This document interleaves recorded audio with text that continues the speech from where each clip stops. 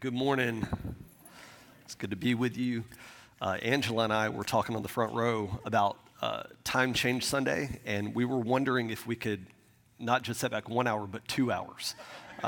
So if you're open to that, just let us know, and we'll do what we can. Talk to the government or whatever it is.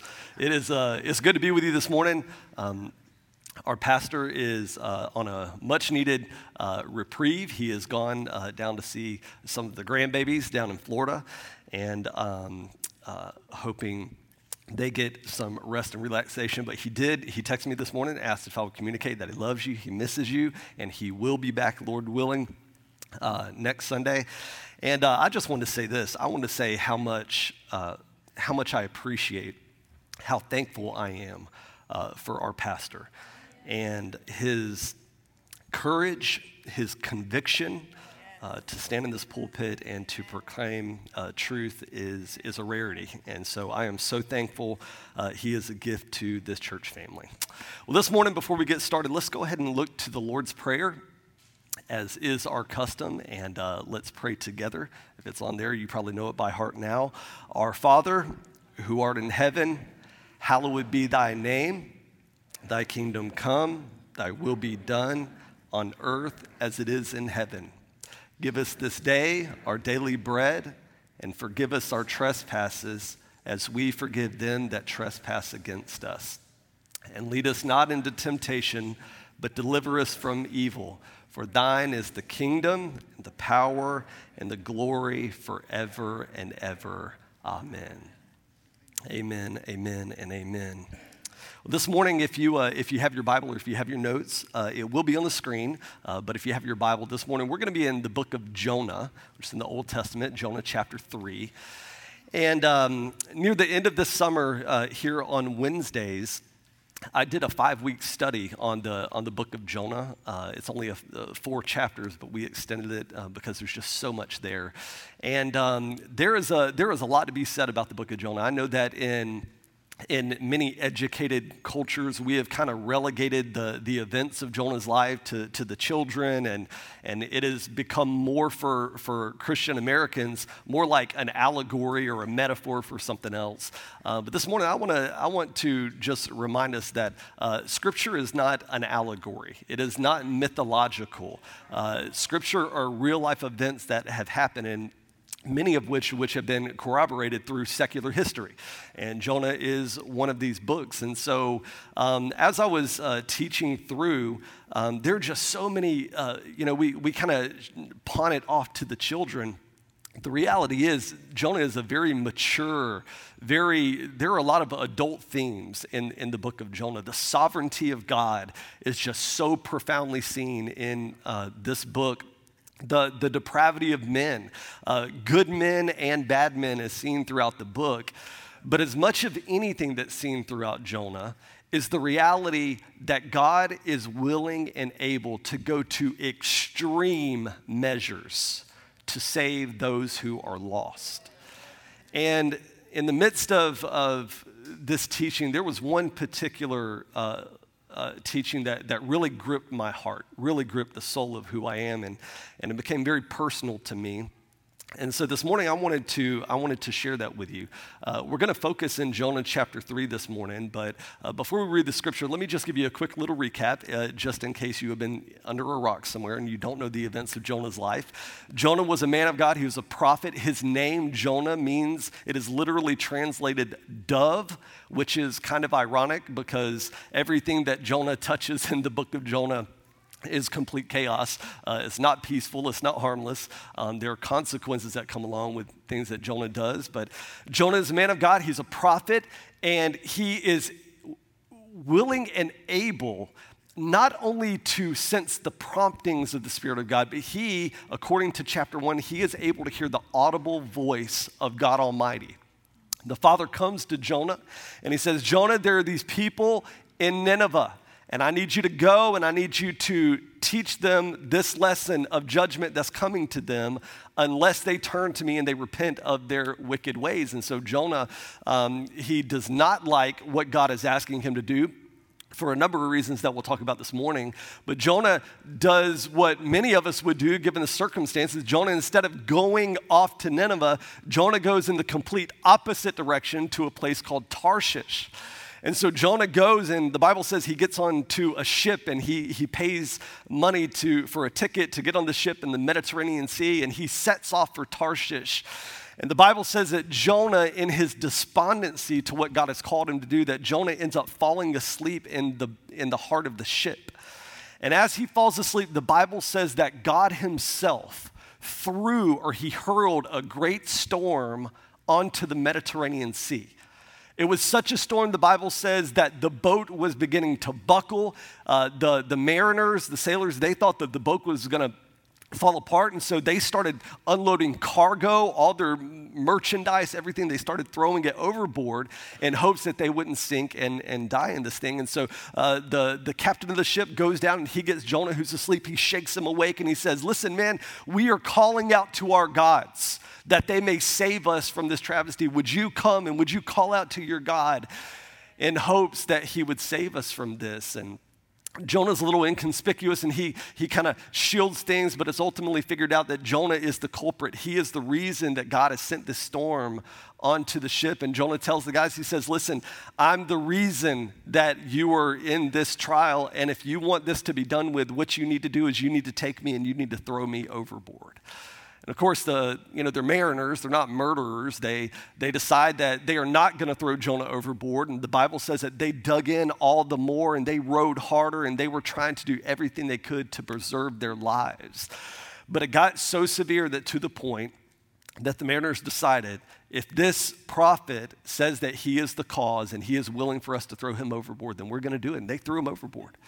And the Bible says that as Jonah is sinking to his death, that God sovereignly appoints a sea creature. We call him a whale. We're not really sure what kind of a sea creature it was.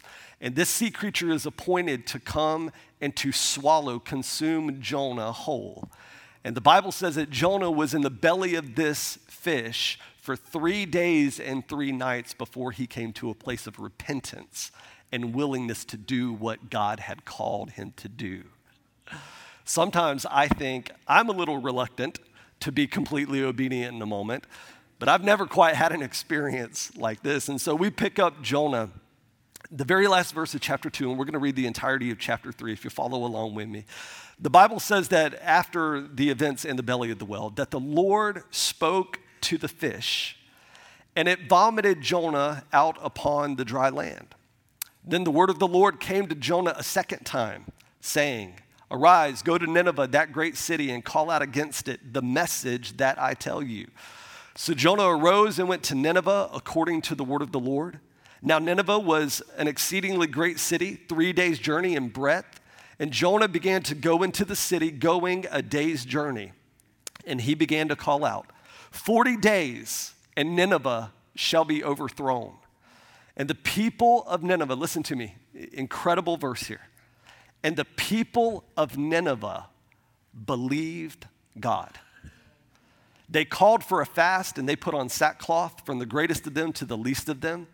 The word reached the king of Nineveh, and he arose from his throne. He removed his robe. He covered himself in sackcloth, and he sat in ashes. And the king issued a proclamation and published throughout Nineveh these words: By the decree of the king and his nobles, let neither man nor beast, herd nor flock taste anything. Let them not feed nor drink water, but let man and beast be covered with sackcloth, and let them call out mightily to God. Let everyone turn from his evil way and from the violence that is in his hands." And listen to this. Who knows? God may turn and relent and turn from his fierce anger so that we may not perish. And when God saw what the Ninevites did, how they turned from their evil way, God relented of the disaster that he had said he would do to them, and he did not do it. Father, this morning as we open your word, I pray that the Spirit of the living God would descend in this house. Lord, I want to ask you today that You will speak to our hearts as a congregation, but also as individual believers, that truth would arise. And as Pastor Justin has been praying for us, that we would know what to do in these given situations. So Lord, we ask and we invite your anointing. Give us ears to hear what the Spirit of the Lord may be saying. In Jesus' name, amen, amen, and amen. Many of you know I grew up, my wife and I both actually, we grew up in the panhandle of Florida, outside of Pensacola, a small town called Milton, Florida, and there was another small town to it called Pace, Florida, and I went to Pace High School. My wife went to the rival Milton High School, you know, and I remember when I was growing up as a child, I had these two older cousins. They were both boys, and one was several years older than me. The other was just 3 or 4 years older than me, and they were always so good to me. They let me tag along, and you know, I was kind of like that annoying little, you know, I was kind of like a gnat. I was like super annoying, but they didn't want to, you know, crush my spirit, so they just kind of swatted me away from time to time. But they loved me. It was kind of the relationship where they would pick on me a lot, but they wouldn't let anybody else pick on me. Like, it was that kind of relationship. They were always so good to me. And one particular day, my mom and their moms decided that they wanted to have a girls' day, and they were going to take our sisters, and they were going to go on a shopping spree all day. And so the moms decided that they were going to drop the 3 of us boys off at my grandmother's house. We called her Mimi. They were going to drop us off at Mimi's house, and we decided that after a little while being at Mimi's house, we got bored. There wasn't a lot to do over there, and we decided that we were going to go for a walk. And we walked across the street, we walked down the street, we walked all over the street, we went everywhere, and ultimately we ended up finding ourselves in the woods like, you know, typical young boys do. And we found ourselves in this wooded lot. It was a couple of acres, but it was wooded, it was vacant, nobody lived there or anything, but there was a lot of shrubbery and all this kind of stuff. And one of my cousins, just so happened, we discovered as we're walking through that one of my cousins had a lighter, like a Zippo lighter. And I mean, the recipe, think of it. It was 3 young boys, okay? They're alone in the woods, and they have fire, right? And so the logical conclusion is that we need to set something ablaze, right? And so we started trying, and you know, we went over and we started collecting like small sticks and leaves and different things like that. And one of my cousins would go down and try to light it on fire, but it was for whatever reason, it was a windy day that day, and so it would blow this out and it wouldn't work. And so we'd give up here and we'd say, oh, the wood's wet or something, and we'd go over here and we started like collecting a pile of things, and we'd try it again. And we went from pile to pile. It would never, the wood would never catch. It would never catch on fire, so we would take sand and kind of, you know, cover it up. And I'm not exaggerating when I say this. We probably did this 7 or 8 different times. We had like 7 or 8 different piles. By the end of it, we realized that this ain't happening. You know, like we think that we could do this, but it's just not going to happen. And so we decided, well, I guess we'll go back to Mimi's house. We're bored. The lighter's basically out of fluid because we've been trying so long. And so we're going to go back over to Mimi's house. And so as I'm the youngest, I'm probably 9, maybe 10 at the time. And we're walking over to Mimi's house. For whatever reason, I'm the last one out of the woods. And for whatever reason, I decided that I would look back. And when I looked back, I saw our 7 sand piles just lying there. But what was interesting is that the 7 sand piles weren't just sand piles. Now they had flames bursting from every single one of them. And when I say flames bursting, I don't mean like, oh, there's a flicker. I mean flames, right? And all of a sudden, I'm calling my cousin. I'm saying, Jason, Ashley, the fire, you know? And I'm trying to get their attention, and finally their attention's gotten, they come over there. At first, we're so excited because we've done this, right? But then reality settles in, and it's like, dear God, what did we do, right? And all of a sudden, the fire begins to spread like crazy. You've heard it like wildfire. This is exactly what it was like. It was like wildfire. We're going over. My cousins are throwing sand. They're trying to spit the fire out. Me, you know, I'm like the moron, so I'm taking like branches and trying to put the fire out. And it's making it worse and everything. My one of my cousins run over. There's a house literally just yards away from me to the wall, just yards away. And he runs over and gets their water hose and brings over, but it's not far enough to reach. My other cousin hightails it to Mimi's house, and he says, Mimi, you got to call the fire department. We have just started a forest fire. And it was crazy. By the time it was all said and done, there were police officers, there were ambulances, there were fire trucks. I was 9. I thought it was the greatest thing on the planet. My 16-year-old cousin thought that he was going to juvenile, because he had done everything. But anyway, a whole mixture of emotions. But by the time it was said and done, we ended up burning down over an acre of land, right? Super, super bad, okay? So there are a lot of lessons that you can teach your children and your grandchildren out of the story. But let me say this: we live in a very peculiar time right now. We live in the oddest time. I just turned 40 a couple weeks ago, and we live in the most strange time that I've ever lived in my life, and I think that most of you would feel the same way. But I'm going to tell you, I think it's important for us not to misunderstand what's going on. I think it's very important for us. Pastor said it really, really well at times. He has said that there are going to be times when the church, when it feels to us like we are losing before we will realize that we are actually winning. And I believe that there is coming a day, even in this very strange time that we're living in, when the wind of God is going to blow fresh and new. And listen to me, the very thing that we think the fire is extinguishing is really the thing that he is fanning into flame. And I believe that God is going to be sending a spiritual renewal, an awakening. I believe that we're going to see souls come into the kingdom like we have never seen before. I'm going to prove a point to you today, I hope. But my point is simply this. I think that we have got to be a people that do not misunderstand the day in which we live. And we've got to be wise enough and not so short-sighted that we can only see what's in front of us, but we can see what's to come. And I believe that part of what's to come is a great harvest of lost souls. I'm going to tell you, I couldn't agree more with the entirety of Pastor's sermon last week. Couldn't have agreed more. And I'll even go as far to say, I believe that we are, if we are not at the beginning phases of judgment, I believe that we are at least at the brink of this moment in our nation. But I'm going to tell you this. I think we need to remind ourselves again and again that regardless of what situation we find ourselves in as a nation, whether we're at the beginning of judgment, at the brink of judgment, mid-judgment, after judgment, we have got to remind ourselves that God has always been and he will always be about the business of bringing lost souls to the cross. We've got to remember that. Listen to me. It is still true that God is not wanting any to perish, but for all to come to repentance.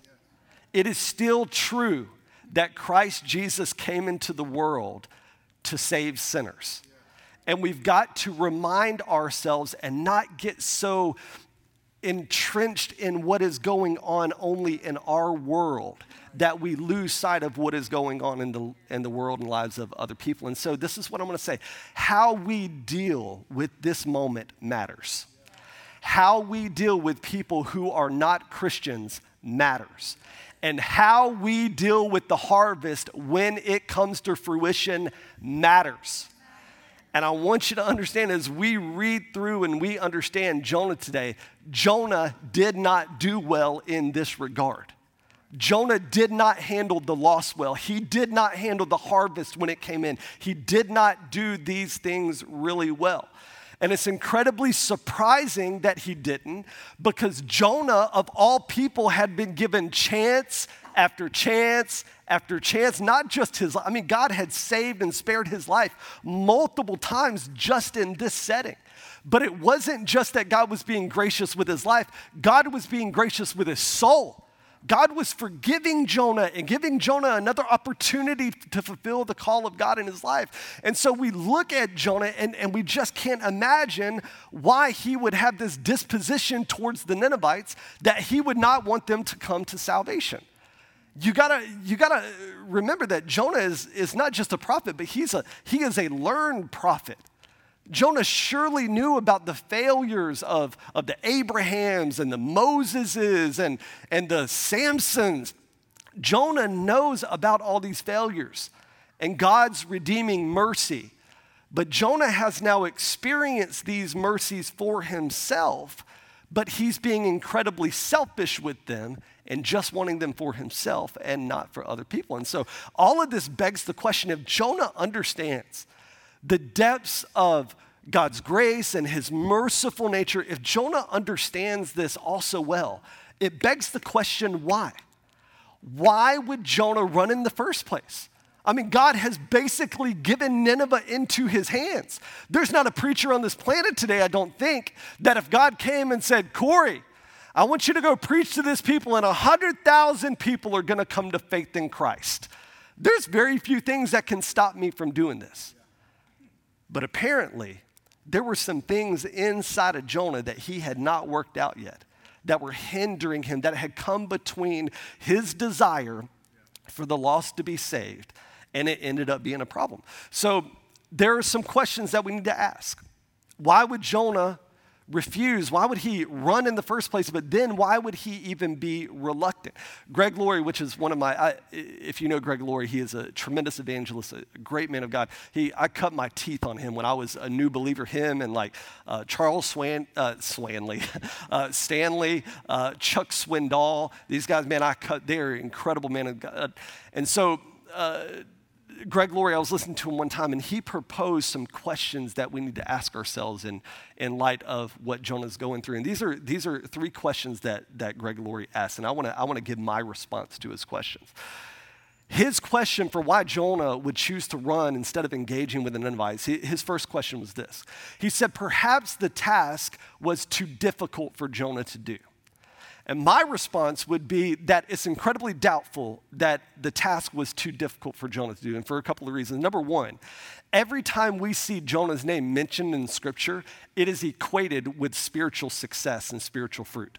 Every time Jonah prophesies in Scripture, it comes to pass. In 2 Kings, we see this situation where Jonah goes and he prophesies before one of the kings of the northern kingdom of Israel. And the Bible says that Jonah prophesied that Israel, although she had lost some of her land, that she would in time regain her ancient boundaries and bring them back.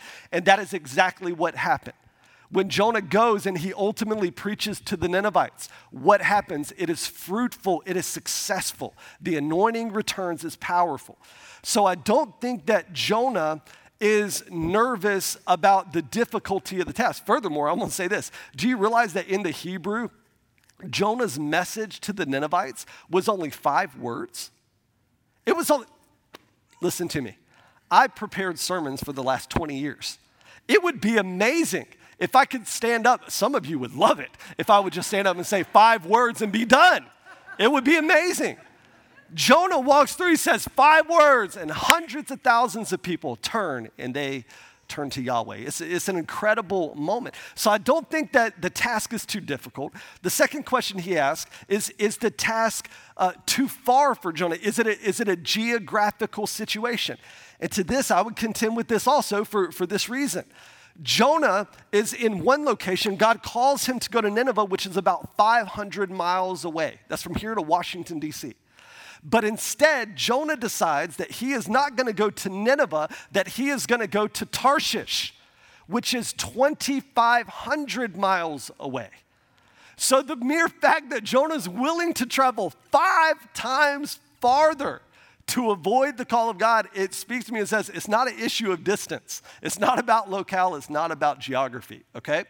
The third question, which is probably the most valid question, is was the task too risky for Jonah? Now, the reason this may be valid is because apparently the evil, the vileness, and the sin of Nineveh had reached a peak. The Lord is ready to destroy Nineveh in this moment. Her cup is filled, right? And God is ready to unleash the judgment of God over Nineveh. The Assyrian nation, which Assyria is the nation that Jonah's going to. Nineveh is like one of the capital cities that he's going to. Assyria, they are incredibly violent. They have signature traits about their grotesque way of, and we'll talk about some of this in a minute, but they're even their king, when they turn to the Lord, right? The king sets out in this decree, and he says, listen, people, turn from your wicked ways, but also turn from the violence that's in your hand, right? The prophet Nahum was talking about the Ninevites one day, and listen to what he says. He says, what sorrow awaits Nineveh, the city of murder and lies.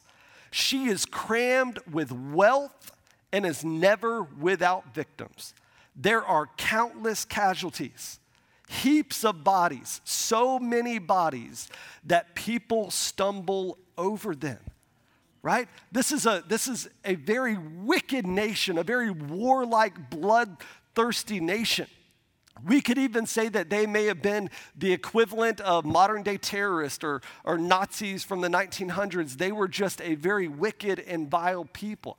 So there's some validity that Jonah may have feared for his life. But being the prophet of God that hears the audible voice of God and has seen the wondrous works of God, it is surprising to me, it would be surprising to me, if Jonah wasn't willing to do that because he was afraid of the people instead of being afraid of God, right? So I don't even think that adds up. I'll tell you what I think the answer was. I think the reason that Jonah fled is because he felt that the task was too compassionate of the Lord. I think that Jonah had so much hatred and disdain for the Ninevites in his own heart that when God spoke to him and he said, I want you to go and to preach a message of repentance, that Jonah felt that God's overlooking and forgiveness of their sins was far too merciful. You want to know how I know that? I looked ahead in chapter 4. Listen to what the Bible says. The Bible says here starting in verse 1, the Bible says this, listen. But the repentance of the Ninevites displeased Jonah exceedingly, and he was angry. Listen to me. Have you ever seen a person come to an altar and accept the forgiveness of Christ, and you are mad about it? No, I hope not. Maybe. I don't know. I've never experienced that emotion. But the Bible says that Jonah was so displeased exceedingly that he was angry, and he prayed to the Lord and said, O Lord, is not this what I said when I was yet in my own country? Listen, that is why I made haste to flee to Tarshish. In other words, he's saying it wasn't because it was too violent. It wasn't the distance. This is why. Because I knew that you are a gracious God and merciful, slow to anger and abounding in steadfast love and relenting from disaster. Therefore, O Lord, please take my life from me, for it is better for me to die than to live. Listen to me. Jonah's having a moment. I have seen mega meltdowns. If you can, we have a baby factory at my house, right? We have 5 children. I have seen some mega meltdowns, right? I've seen the tempers, and I've seen the throwing of toys, and I've seen, their son is like drool, inaudible groans, like you never know what's, okay, you don't know how to deal. But listen to me. Out of all the hardship, and listen, I've got a 6-month-old and I got a 19-year-old and everything in between, okay?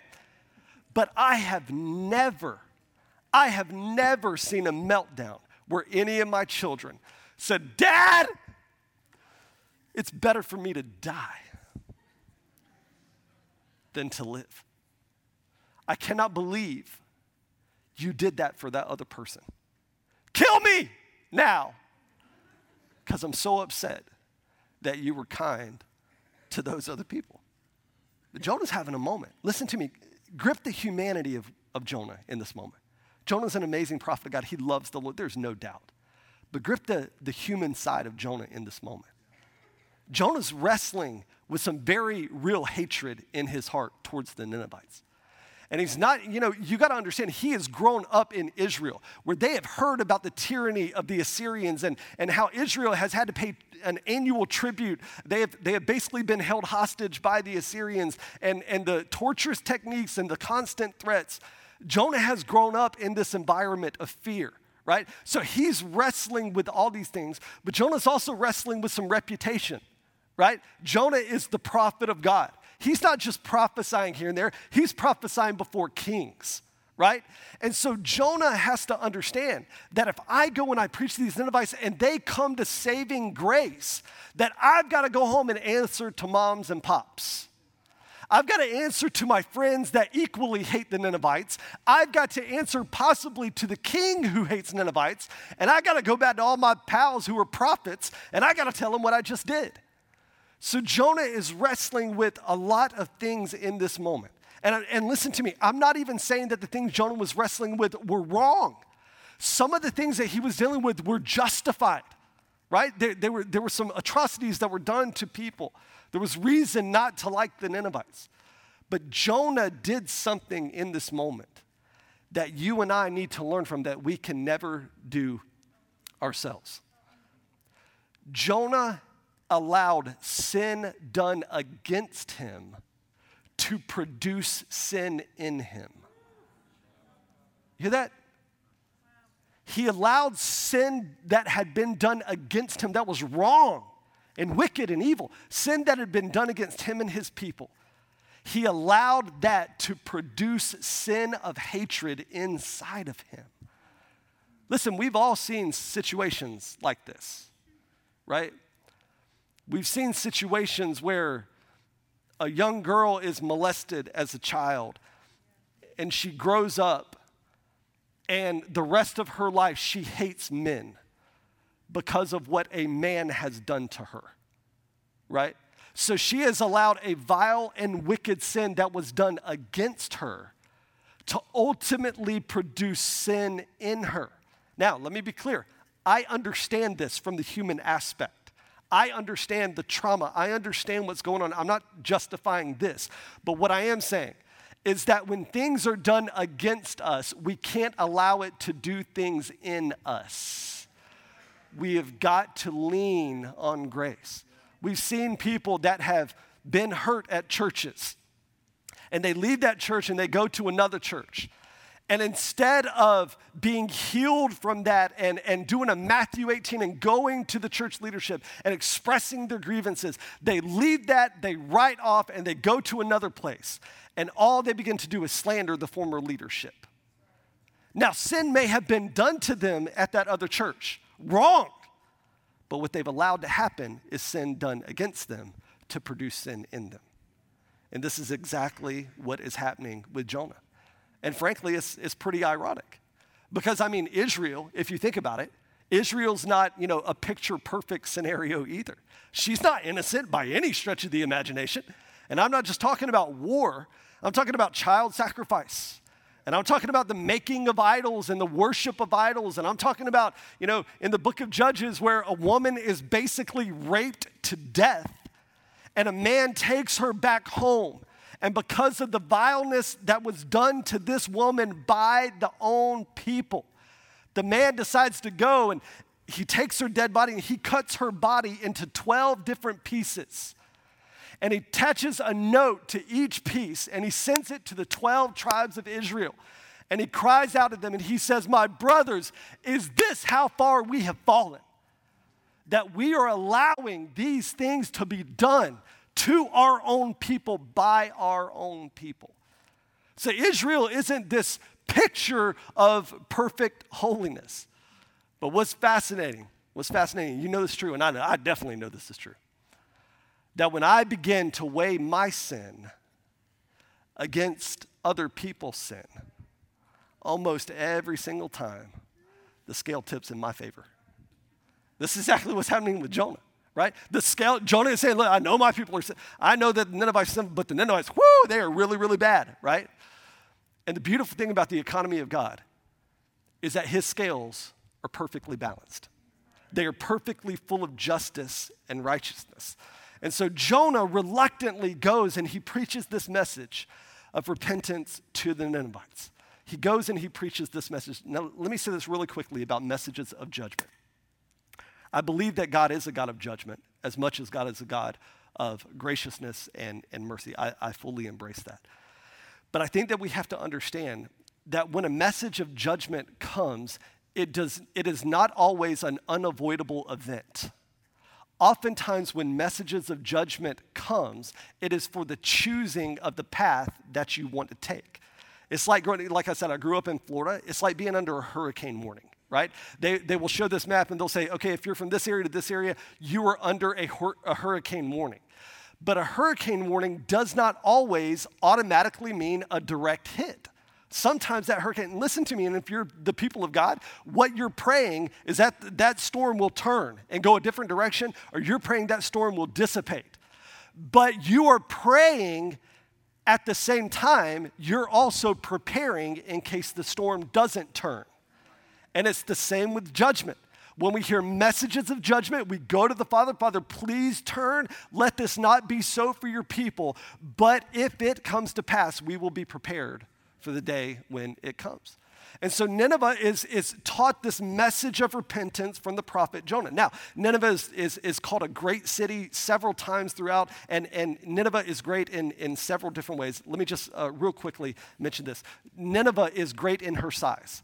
She is an enormous capital city in the nation of Assyria. It's estimated that there are the Bible says in Jonah 4 that there are 120,000 people who don't know the right hand from their left hand. A lot of scholars believe that this was talking about children, which means the amount of people that would have been in the city would have been, at least double that, if not more. So some people estimate that the greater area of Nineveh was up to 600,000 people.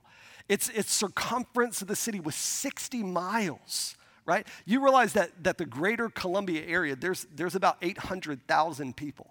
So we're not talking about an insignificant population. We're talking about a very significant city here. Some of the I was reading and they were talking about the gates of the city. There is a gate in the city that is like 8 miles long, and it has 15 entry points, an enormous city. So it's a huge city on so many ways, but it was also an incredibly successful city. They had experienced prosperity for years and decades and years, right? They had not only conquered other lands and towns and villages, but even other nations they had conquered, and they had taken their goods in. Their economy was booming through many, many years. They were a very successful nation. But number 3, and probably most importantly, what the Lord was speaking about when he said that great city, he was speaking specifically of the greatness of their sin. Understand this. Nineveh, they had a signature trait when it came to warfare. It's like there are some American Indian tribes that way back years and years and years ago, their signature trait in warfare was to scalp their enemy, right? And so when you would come upon the carcass of the dead person, you would be able to look and quickly be able to identify who had done that, right? And there was intention there because they wanted their enemies to understand you don't want to mess with us, right? And Nineveh was no different. Their signature trait, however, was not scalping an individual, but it was skinning an individual alive. It was filleting the flesh off of their bodies. In your notes, there's a quote from, there's an inscription in a temple where one of the kings talks about this. But let me just tell you a couple of things that Ninevites would do to their enemies. They would take some of them, they would skin some of them alive. I was reading one time years ago about a king who he had conquered a land, and he had so much hatred in his heart towards these Ninevites that he took the chief men of it and he filleted them alive, and he took their skins to insulate his home. There are stories where Ninevites would create just piles and piles of skulls. They would take these wooden poles and they would sharpen them at the end, and they would take a grown man of their enemy, they would strip them naked, and they would take their body and they would drop them, and the spear would impale them, and they would leave them outside of the gates of the city in the desert sun to roast to death as they were impaled. And it was all a signal to the people that would pass by on the two rivers on either side of Nineveh and the caravans that would come through on their camels. It was a signal to them that Nineveh is not here to play games, that if you mess with us, it's not going to end well for you. And they were a bloodthirsty people. They were a very wild and evil and vile type of people. So the Lord is specifically talking about the sin of Nineveh that's great. But the amazing thing that Yahweh God brings about is the greatness of their salvation in Nineveh. You realize that even in all their wickedness, that they are so quick to repent. 5 words in the Hebrew language, coded with the anointing of the Holy Spirit, turn the hearts of men and women in a moment. And people say, how does that happen? And I'll tell you, frankly, I don't know outside of the work of God, but I gotta be honest with you, I do have theories, and my theories abound. But let me tell you what my theory is. My theory is that I believe that the judgment of God had actually already begun to encroach upon the city of Nineveh. They didn't know it as the judgment of God. But when you read history around this time, what you begin to understand is that on the Assyrian borders, conflicts were breaking out with other nations all over. Their military might was thinned out. And it wasn't just enemies, but even within the nation of Assyria, there were internal revolts and riots that were beginning to spring up. And so their security was spread thin. There were famines that were sweeping across the land that were affecting not only their physical strength, but it was also affecting their livelihood and their economy. I believe that Nineveh was already on the brink in the beginning stages of judgment, because God is not the God that just brings destruction and judgment without warning and fairness. And so as we look at Nineveh, we see that the possibility absolutely exists. And I don't know where you are theologically with this, but let me just tell you what I personally believe has happened. I believe that God has sent, or at least allowed, darkness and judgment to begin encroaching the land. And God has created an environment that is so dark. You've got to understand, these children, these adults, for generations and generations, they knew nothing but death and destruction and darkness. That's all they knew. And God had allowed such darkness to overwhelm the people that when the first sign of light pierced through, it pierced their souls. Because for the first time in their entire existence, now all of a sudden, we are not just a people set for death. We are a people with the opportunity of salvation and everlasting, eternal life. I'm going to tell you, it's a thing that I wonder sometimes if we don't find ourselves as Americans in this very same situation, where God is allowing some really, really bad things to happen so that we can avoid some worse things from happening. It's what C.S. Lewis would call a severe mercy.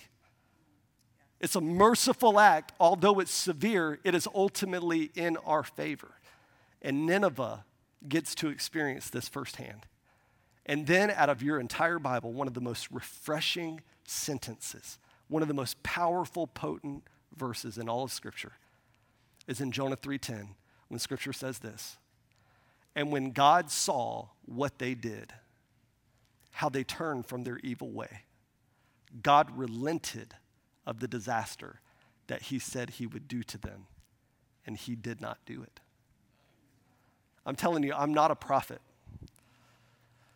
but I'm telling you this: a few weeks ago, when our church family and our nation really as a whole, many from our nation, when we decided to be very intentional, and we decided to be a part of something we called the return, and we decided that as the people of God, we were going to humble ourselves and pray and turn from our wicked ways, and to identify with our nation, even though we have not necessarily been guilty of the sin, we are guilty by association, and we have repented on behalf of our nation. And I'm telling you this, we're not done, but let me tell you this: I believe that we caught the ears of heaven on that day. I believe that with all my heart. And we got a lot of work to do. We ain't out of the woods. We're not done. But I'm telling you this: God is reluctant. He wants to relent He is merciful. He is slow to anger. We are not doomed. But there's work to be done. And so the Ninevites, as they are experiencing this, listen, can you imagine?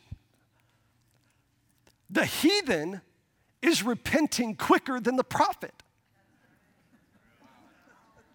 The man, listen to me, in Jonah 4, do you know what Jonah's doing after he sees people repent? Jonah goes up on a hillside outside of Nineveh. He creates a little camp. He grabs his popcorn and he's waiting for the show of destruction to come. That's what the Bible says.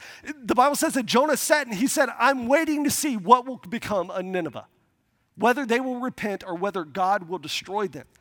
He had so much hatred in his heart that the heathens were quicker to repent. And listen to me say that. I believe that day's coming for us. I'm not, listen to me, if you know me, I am not the prosperity gospel. Yes, if you just say it, I am not that guy. I promise you on so many levels, I am not that guy. But I'm telling you this, I believe that there's coming a brighter day than what we can possibly ever imagine. Now, it may look far different than what we anticipate or even what we hope for. But I'm telling you, God is continually and will be in the pursuit of the souls of men and women, even in the midst of judgment. When you look at the plagues that Moses had called on the people of Israel, when you look at the plagues, before each plague, there was a reprieve. There was a moment where God poured out judgment and he pulled back so that there could be a moment of repentance for the people. When you look at the book of Revelation and you begin to see the wrath of God poured out on all of humanity, there are moments of judgment and then there are moments of reprieve so that people can repent. God is forever and always, even in the midst of judgment, looking to redeem the lost souls of humankind. And just as much as he wanted Nineveh to be saved, he wants America to be saved as well. I believe that. And I'm not just talking about America as a whole. I'm talking about your family members and your coworkers and my friends. God wants there to be a turning. And I believe that it's going to be a much brighter day than what we can possibly imagine. So let me just say this. I know I'm out of time. I think that we have to be a people who prepare for the harvest. Can you imagine a farmer who does not prepare to bring in the harvest? It's a disaster. What do you do with all this? Well, you know what happens to the produce that's come in? It dies if the people aren't prepared to receive it. And we've got to be a people that are preparing ourselves to receive the harvest. And so I would simply say this to us. Two things, and we're going to close. Number one, I think that one way we prepare to receive the harvest is to ask God to reveal and remove any seen or unseen hatred in my heart. Can I tell you the most scary thing about Jonah's life? Is that his theology was perfect and precise. His theology was exactly right. The trouble is that his theology was stuck in his head, not in his heart. Listen to me. I believe in education. I believe that we as believers, especially in this day, you need to be educated and know why you believe what you believe, right? It's not enough anymore to say, well, I just believe. Nope, that's not enough. We need to be educated and know why we believe the things that we believe. But I'm going to tell you, if it's just stuck up here, the potential for it to do far more harm than good is very evident, as we see here. As we see in Jonah's life, where although he's preaching mercy, he has no mercy of his own to extend to the people. Jonah had some very real issues with the people in Nineveh, some of them legitimate. Some of them had merit, some of them did not. But Jonah had some very real issues. But again, Jonah allowed what we can never allow. He allowed the sin that had been done against him and his people to become sin within him, and we cannot do it. So let me just say this. As we ask the Lord to prepare us for the harvest, can I just ever so lovingly, kindly say this? Please, for the love of God in heaven, please don't allow your views to come between the lost and Jesus. Listen to me. I'm not even saying your views are wrong. I'm not saying they're wrong. They're probably, listen, you realize Thanksgiving and Christmas are upon us, right? Some of you are already writing scripts. You're like, I know exactly what I'm going to say to Uncle Bob, you know? And listen to me, I'm not against it. Listen, I got opinions that are amazing. My opinions abound. They're probably better than your opinions, okay? I've got many, many opinions. I got a lot of opinions about a lot of different things. But I'm going to tell you, I've got to be measured in when I share those opinions and with whom I share those opinions, because this is the reason why. I never know what the Lord is doing in somebody else's heart. You understand that?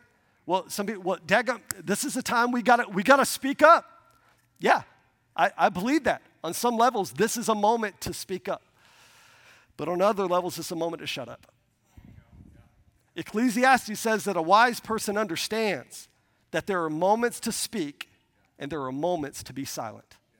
Now, what is it at Thanksgiving dinner? I don't know. I'm not sitting at your table. But I do know that Jesus told us to walk with wisdom, that Jesus told us to walk with discernment, that we should be a people who are as wise as serpents, but harmless as doves. And the reason again, and I'll say it again, we're going to close here in just 1 second. It's because you and I never know what is transpiring in the hearts of the people that we encounter. You never know what God's doing. The reason this is so personal to me is because on that Wednesday night, I didn't even really plan for it, obviously. It just kind of happened.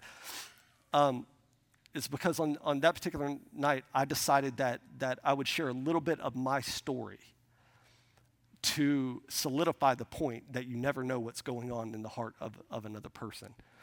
Now, I'll tell you this. I don't share my history or my story very often, and I'm going to do this in 5 minutes and be done. Part of the reason is because some of the things in my past are incredibly embarrassing. Part of it is because I don't want to, give glory to the works of darkness. But at the same time, I understand that there's power. There is anointed power in a testimony of a person who's come to faith in Christ. And so I don't want to neglect that either. So again, this is a moment where I may not have shared this until the summer for years. I felt like this is a pretty appropriate moment. So as a child, like I said, I grew up in Florida, and I was raised in an incredible home. I have a sister. She's about 4 years older than me. I had two very loving parents, always affirming, always just good parents. My entire adolescence was very positive experience. But when I encroached on adolescence in early teenage years, our family, for a number of reasons I'm not even going to get into, but our family broke apart. It was virtually destroyed. And through the series of events, like any young person would be understandable, to go through a family trauma like that, I started to explore some very dark places. And by the time I was 16, I had 16, 17, I had developed some pretty significant bad habits with narcotics. And there were some defining moments in my life, even way back then, where I knew that God was doing something, even though I could not articulate what God was doing. So, for instance, I remember one morning waking up after a long night. I remember waking up in a house, and I woke up and I did not even recognize where I was. And what I came to find out is that I had just woken up on a mattress, not even a bed frame, on a mattress that was sitting on a dirt floor inside of a structure. And what I later come to find out is that I had fallen asleep in a crack house. And it was one of those moments where I woke up and I didn't even know what the Spirit was. I didn't know it was the Lord, but I remember thinking to myself, God, this is not what I want. This is not what I want. Now, it didn't change anything in my life. It didn't change my behavior. As a matter of fact, if anything, I think I leaned in a little bit more. But then there was this one night, and probably the most defining night, where I was over at a friend's house, and we decided that we were going to take some hallucinogen, okay? And we all had this friend kind of in our friendship group, and we were all just terrible people. But anyway, we had this one particular friend, and his name was Randy. And he was like, if you know how Paul said, I was the chief among sinners. Randy would probably describe himself the chief among the worst of people. I mean, he was a close friend. I was so glad he was his friend because I didn't want to die. But anyway, he was not a great person. Well, Randy had disappeared like 6 months earlier. Like nobody had heard from him. I mean, we would like go by his house and try to call him. That was when we had pagers. You remember that? We had pagers and we tried to page him and be like, 911. He'd never call back. And we didn't know if he was dead. We didn't know what was going on. We found out he was actually alive. He was just ghosting us. I mean, he was just utterly ignoring us for like 6 months. And the rumor had been that Randy, at some point, he had found religion, which is how my friends had put it. And he had pretty much put everybody in his life on the back burner away from him. And so my friend and I, we decided that particular night that we were gonna take LSD. And so we did, and those things take about 45 minutes to kind of kick into your system. And we had did that, and not 5 minutes after we had dropped acid, we hear this knock at the door. And we answer the door, and guess who it is? It's my friend Randy. And he walks through the door and we're talking, we're like, where have you been? You know, this is like ridiculous and everything. And we ended up fine and everything. And by the end of the conversation, about 10 minutes into it, he said, hey, listen, I got some friends they have a condo on the beach. I'm gonna go over there just to visit with them and stuff. Why don't you ride with me? And so I decided, yeah, I'll do that, And so I go and I get in the vehicle with Randy. And we don't get to I'm not exaggerating when I say this, we don't get to the stop sign of the road. And Randy looks at me and he says, Corey, he said, is this what you want your life to be like? He said, if you died in this car tonight, what do you think would happen to your soul? And instantly, you have to understand, when you're taking hallucinogen, like one seed can just explode into things. And I looked at it, I said, Randy, don't talk to me about this right now. You know what this will do to me. Don't do this. But it was already too late, because about 14 seconds later, I was in a fetal position in his vehicle, having the worst experience of my entire life. Demonic faces, worms crawling over my body, the stench of death in my nostrils, and I started to cry, and I said, Randy, I need you to take me somewhere safe. I don't care where we go, I want you to take me somewhere safe. And he, being the good friend that he was, he took me back to his house, and the rest of that night, I'm so embarrassed to even say this, we watched TBN for the rest of the night, that night. And he stayed awake with me the entire night. And he tended to my needs, and he was so good for me. The next morning, as soon as everything wore off, immediately, I didn't even tell him. I immediately left his house. I went to my friend's house, and I had like an emotional breakdown because of the traumatic experience that I had just had. And it wasn't till my friend had calmed me down that all of a sudden I got a page on my phone, or a text. I got a page on my pager. And I looked at it and I didn't recognize the number, so I called it. And on the other end of the line, now granted, this is hours after this experience had just happened. And on the other end of this phone call was a beautiful voice of a saintly girl named Joy Carpenter. And Joy said, hey, Corey, this is Joy. I know we haven't talked. I haven't seen you in like 6 or 7 years. I know we haven't talked, but I saw your sister the other day, and I was wondering if you wanted to maybe get together and spend some time together, maybe come visit church with me. And as soon as she said that, I looked at the phone like, what is happening? And instantly I said, thank you so much for calling. No, I will not go to church with you. I said that. I said I won't. And she said, no, that's fine. She said, that's fine, but if you ever want to get together and just hang out and kind of catch up, just let me know, because we had known each other in childhood. And so I said, okay. Well, in my mind, I knew she was super hot, right? And so I thought, there may be an opportunity here. And so a couple of weeks later, I returned her call, and I said, hey, Corey, this is Joy. I'm not willing to go to church with you. I'm just not willing to do that. But I'd love to take you to a movie one night. And so we went on our first date. Please, kids, if you're listening, learn from the worst, okay? On my first date with a Christian girl I knew to be definitively Christian, I took her to an R-rated movie. And following that, I took her for ice cream at McDonald's. Don't follow this example. Don't. Now listen, just because it worked out well for me doesn't mean it's gonna work that way for you, all right? Don't be cheap.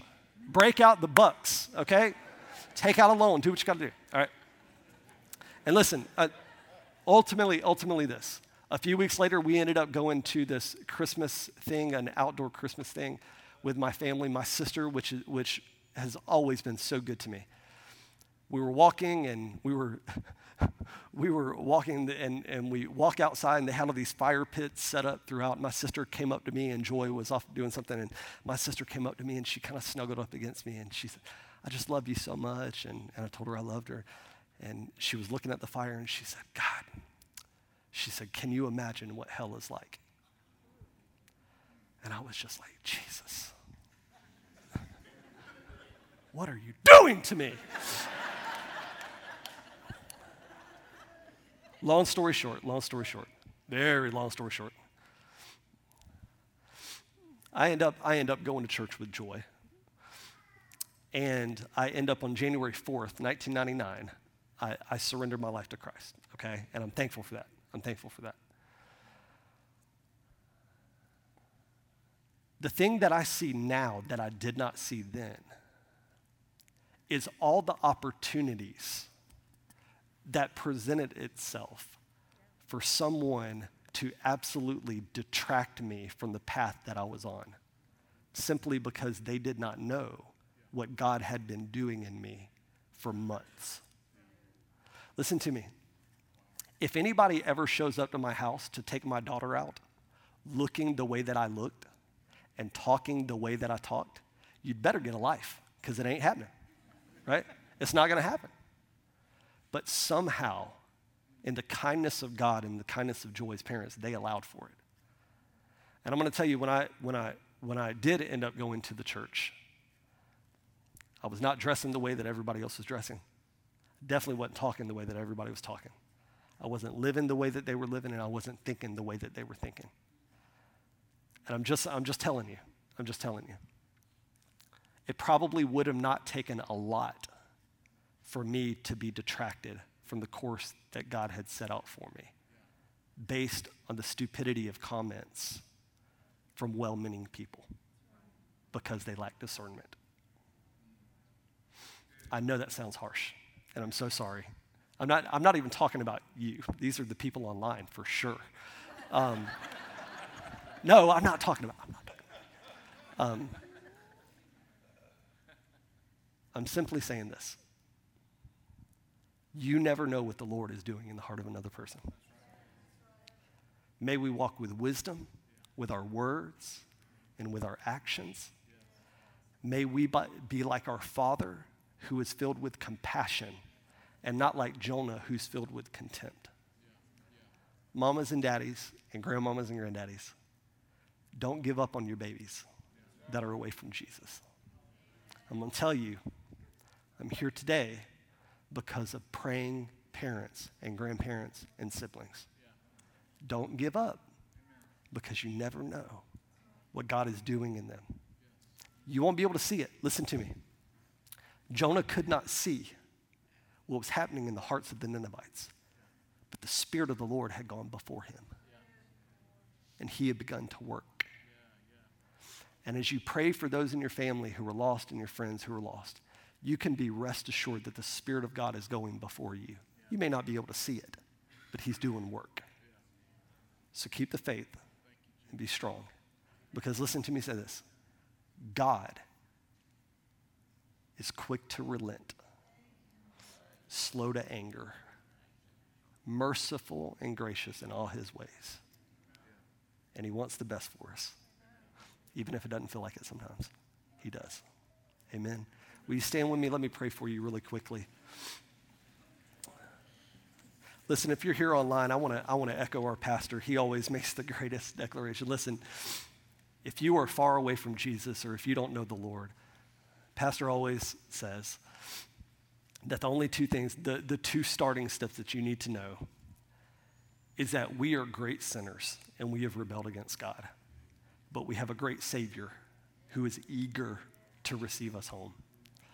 And if you are here today and you want to make a profession of faith, if you want to give your life to Christ, we're going to ask our prayer ministry team. They're going to kind of go this way, and they're going to slide out that door. We're not taking you hostage or anything. It's nothing weird like that. But we would love to pray with you. We just do this for social distancing and everything. And they're going to be right out this door. And furthermore, if you have prayer needs or anything, if you need prayer for anything, these fine people would love to pray with you before you leave. But let me pray a prayer blessing on you, and then this morning we'll go ahead and be dismissed. Father, we're so thankful, Lord, that you are a God of relenting, and you are a God of second and third and quadrillion chances, and that you're slow to anger, but you're quick to be gracious, and you're fast in forgiveness. And I would ask you this morning that the Spirit of the living God would move on hearts of people that are not with you, that the Lord would move quickly and decisively in the hearts of these people. I pray for us as Christian Life family. I pray for myself as an individual. Father, that you will help my heart to prepare for the harvest, that you will help me to be a person that sees the spiritual condition of every person I speak to, not just their physical condition. And I pray, Father, that as we prepare for the harvest, as we prepare for this room to be overflowing with multiple services and venues, that as people come and they touch Jesus, that they will truly touch resurrection life. And not just from your Spirit, but from your people who love them and embrace them where they are. So God, will you help us to be all that you've called us to be? Strengthen us for these days, for I believe they will be beautiful. We ask it in the name of your great Son, Jesus our Lord. Amen, amen, and amen.